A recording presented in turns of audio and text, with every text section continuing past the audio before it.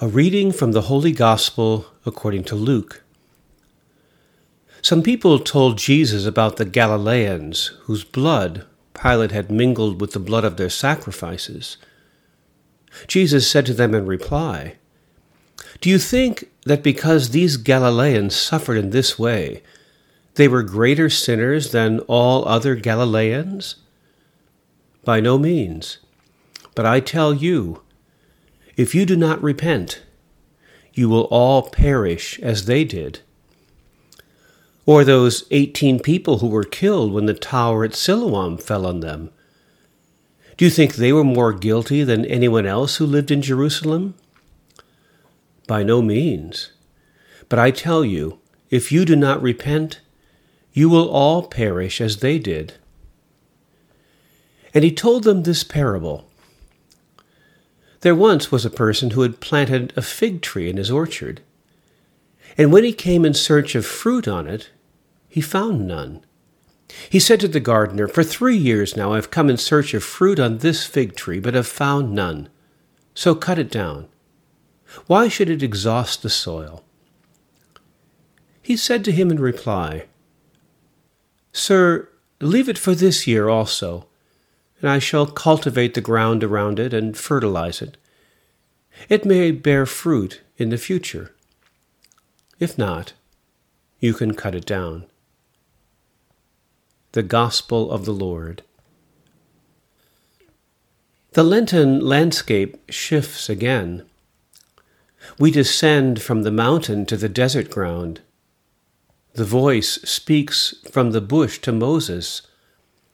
"I have observed the misery of my people who are in Egypt. I have heard their cry. Indeed, I know their sufferings, and I have come down to deliver them from the Egyptians." Moses has also seen the Israelites suffering. One day, after Moses had grown up, he went out to his people and saw their forced labor. He saw an Egyptian beating a Hebrew, one of his kinfolk. He looked this way and that, and seeing no one, he killed the Egyptian and hid him in the sand.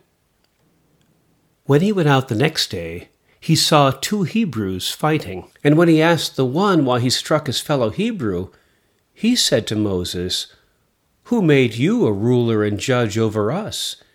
Do you mean to kill me as you killed the Egyptian?" Then Moses was afraid and thought, "Surely this thing is known." When Pharaoh heard of it, he sought to kill Moses.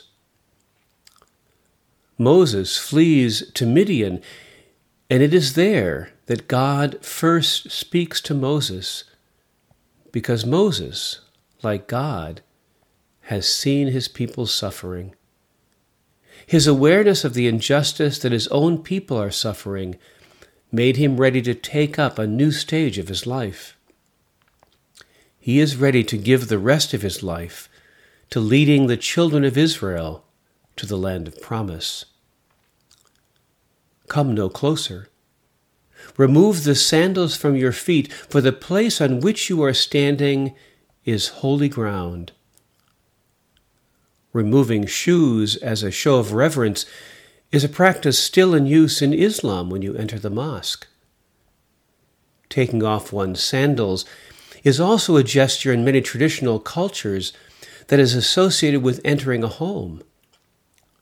Moses, the alien, has at last found a true home with the God of his ancestors, the God of Abraham, of Isaac, of Jacob. This encounter with the divine redeems Moses, restoring him to who he was meant to be.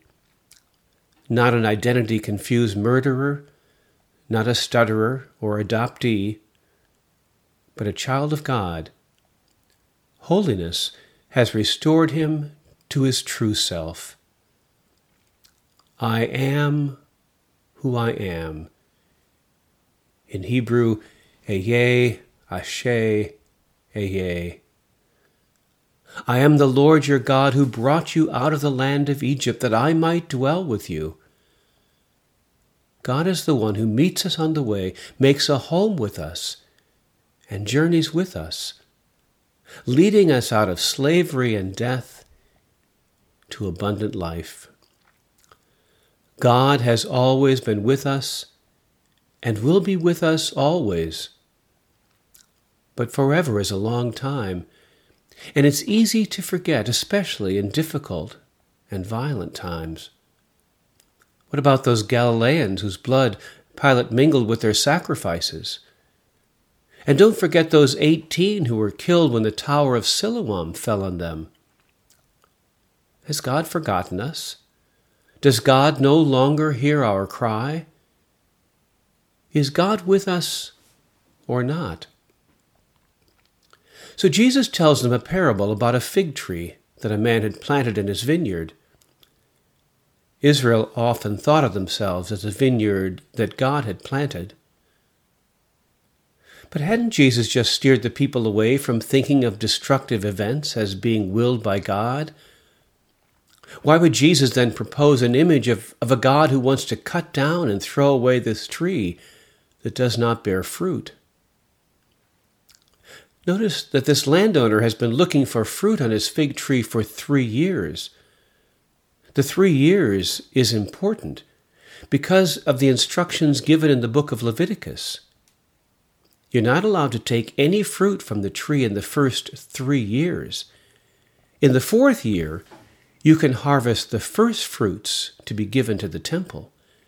It's only in the 5th year that you may harvest and eat of the fruit of the tree. In the parable that Jesus tells, the landowner would be in direct violation of Torah for demanding fruit in the tree's first 3 years. But there's another way to read 3 years. Jesus has been exercising his ministry for about 2 years, but if he started, let's say, in the 11th month of the first year, and it's now the first month of the 3rd year, even though we say it's only 2 years mathematically, the ancients counted that as 3 years. This parable, then, can be read as a passion prediction. The tree represents the biblical promise to the people of Israel. But the tree is sadly barren. The voices of the prophets have died out. The Pharisaical hardening of the arteries is taking place. All the things that could be said in just about any age in Christian history. It's the gardener who says, "Give it 1 more year." Jesus is the one pleading for mercy. He is on the way to Jerusalem to die. He knows that we will not be able to see what God is doing this side of the cross. So he begins to prepare his followers for repentance. Metanoia, literally, the changing of our minds that will happen afterwards. I'm just going to be working the soil right now, so that next year, a little while later, it will bear fruit. The fig tree is standing in for the cross. Only by standing under the cross will we be able to understand how God is leading us out of the place of slavery and death into a new land of promise and abundance.